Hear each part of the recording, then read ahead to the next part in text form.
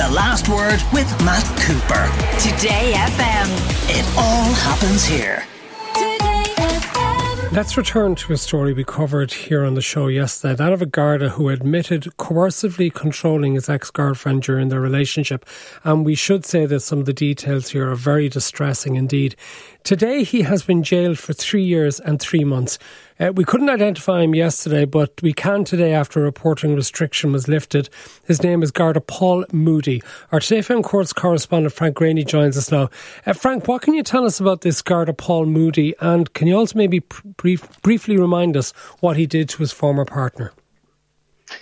Well, he's 42 years of age, Matt. He grew up in Tala as one of 5 kids. His parents worked locally, and after school we heard that he took up a number of good jobs in the private sector, but he did eventually turn his back on that to pursue his dream of becoming a Garda. He was 20 years of age when he went to Templemore in 2000, and after graduating the following year he went on to serve in a number of Dublin stations, and at the time of this offending he was stationed at Irishtown Garda Station.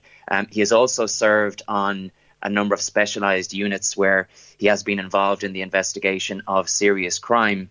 And you may remember a case last year, quite a novel case, involving 2 drunken sailors who were jailed after being caught sailing erratically in a small pleasure boat in Dublin Port's shipping lane. Garda Moody was actually one of the guards who went out to intercept that boat on the River Liffey.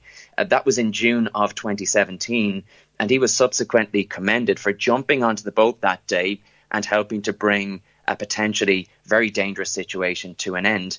And as it turns out, he met this woman online the previous month. And when she took the stand yesterday, she described him as being very funny, very charming on their first date. She described him as a gentleman, and she said that she trusted him because he was a guard. But he actually used that position to essentially weasel his way into her affections. As I mentioned on the show yesterday, during the course of that first date, they established they had a mutual friend. And armed with that information, he went to this friend under the pretense that he was carrying out an official investigation.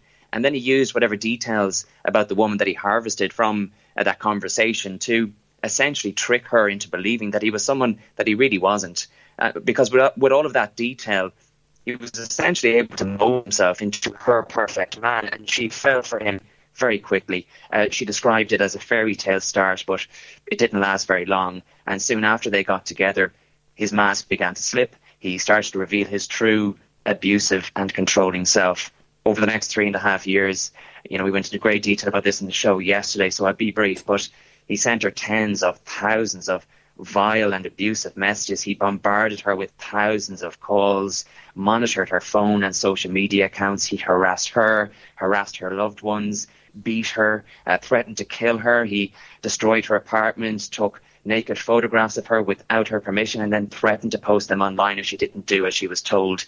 He recklessly put her life in danger at one point in his car just off the M50. He intimidated her friends, her family, to the point where she totally lost her support network. And this was all done, Matt, at a time when she was battling cancer. That was something that we didn't discuss on the show yesterday. But cruelly, he used to steal her cancer medication. He was constantly reminding her of how she was going to die from her illness, which, as you can imagine, only added to an already extremely stressful, a very scary time for her. We heard they had a row on the way to the hospital one day, and he stole her overnight bag. I mean, all things considered, that wasn't the worst thing that he did to her. But listening to that yesterday, I just thought it was indicative of how low this man could go and how cruel he could be to her. The abuse was relentless. It never eased up, not even when she was ill and weak and desperately in need of support and a helping hand. It really was relentless and very, very cruel. OK, let's get to the sentencing. And I understand that his barrister actually argued that his status as a Garda should be taken into account as a means of reducing his sentence. Tell us about that. Yeah, it's a funny one. And I suppose the reasoning behind that is twofold. Firstly, it was considered a mitigating factor that he will no longer be a Garda. So his livelihood, certainly in that area, is gone because of what he did.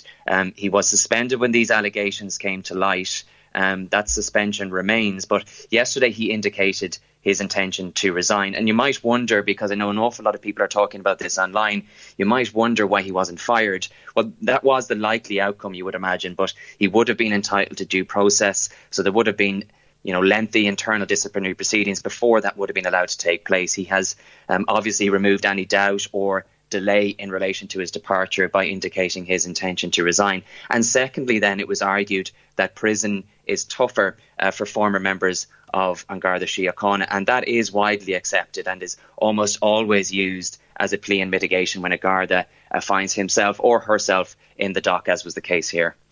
So, who was the judge, and what did the judge have to say about Moody's behaviour, and why then did he come to a sentence of 3 years and 3 months? Well, interestingly, the sentencing judge in this case is Judge Martin Nolan. He himself was once a Garda, so his commentary in relation to this case was of particular interest. We weren't actually sure if Paul Moody was going to be sentenced today, because yesterday his barrister said that he was going to seek an adjournment to allow for the preparation of psychological reports. But Judge Nolan said today that that was not necessary, because he said that he didn't think that it would change his decision in any way. He spoke about the very graphic and startling nature of the evidence. In fact, at one point yesterday, as the prosecuting barrister Shane Costello was running through the content of the text messages, the judge actually raised his hand to say that he had heard enough. He described the messages as vile, obscene, disturbing. He accused Paul Moody of making this woman's life a hell. He described the physical assaults as vicious, and he wondered what the logic for his actions were, before concluding that there was no logic apart from the logic of, what he described as a bully and a disturbed man with a temper. Coercive control carries a maximum penalty of 5 years in prison. That was the charge that Paul Moody had pleaded guilty to. He obviously would have been given a significant discount for the fact that he pleaded to that charge, and taking everything into account, Judge Martin Nolan jailed him today for 3 years and 3 months. But the fact that he was a member of An Garda Síochána, who's supposed to be there to protect members of society, not have been considered an aggravating factor when it came to sentencing in a case like this? You're dead right, Matt. Because I suppose it's a significant breach of trust by someone whose role, as you say, is to protect and serve. They're the ones that are supposed to catch the bad guys. They're not supposed to be the bad guys. And Paul Moody's barrister was very aware of that when he pleaded for leniency. He simply had to accept that this breach of trust by a then serving Garda would work against his client. But obviously that would have been balanced against the mitigating factors that I outlined earlier.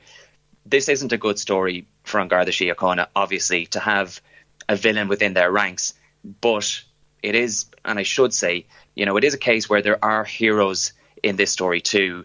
I mean, it's difficult to know, but would Paul Moody have ever ended up in a dock if, as was the case here, a diligent and righteous colleague of his, pursued an investigation against him after seeing what was on his phone? He saw all of these abusive messages and he followed up on them. They made contact with her. It wasn't the other way around. And I'm reminded of something that Nicola, and we can use her first name in this case, I'm reminded of something that Nicola said in her victim impact statement yesterday, when she spoke about how she thought she could trust Paul Moody when she realised that he was a Garda, and how her feelings towards the force then totally changed in light of what he did to her. And she said that she would feel physically ill if she saw a uniformed member or a patrol car on the street. But she said yesterday that she now knows that they're not all like that. There are good guys too. And one of them, Detective Inspector Cormac Brennan, made an official statement on behalf of Garda Síochána after Moody was sentenced this afternoon. I think we have a clip here. We do. And one thing worth noting before we listen to it is how he addresses Nicola directly and how he urges others that might be in similar situations to her to come forward. Mostly today, though, I want to take this opportunity to acknowledge the extreme bravery and courage of Nicola. Coercive control is about power. It is about isolating a partner. It is about breaking that person down. It is a heinous, degrading reign of control. Coercive control is overwhelming, and that power is even more overwhelming where the abusive activity is by an abuser who appears to hold a profession or a position of respect in the community, such as in this case, a member of Garda Síochána. Nicola, we want to thank you for speaking up and for telling your story. You can be proud of your immense personal courage, self-esteem and resilience in taking that step to speak to An Garda Síochána, to trust An Garda Síochána and to follow through with your case. You have shown to any other person out there in an abusive and controlling relationship that when an abusive partner says no one will believe you, they are wrong. To any person in an abusive relationship, you have done nothing wrong. You do not need to accept it. You are not alone. Please take that first step and speak to somebody. A guard, a support helpline, a family relative, a friend. You will be believed. That was Detective Inspector Cormac Brennan. Frank Greaney, thank you for being with us. The Last Word with Matt Cooper. Weekdays from 4:30. Today FM.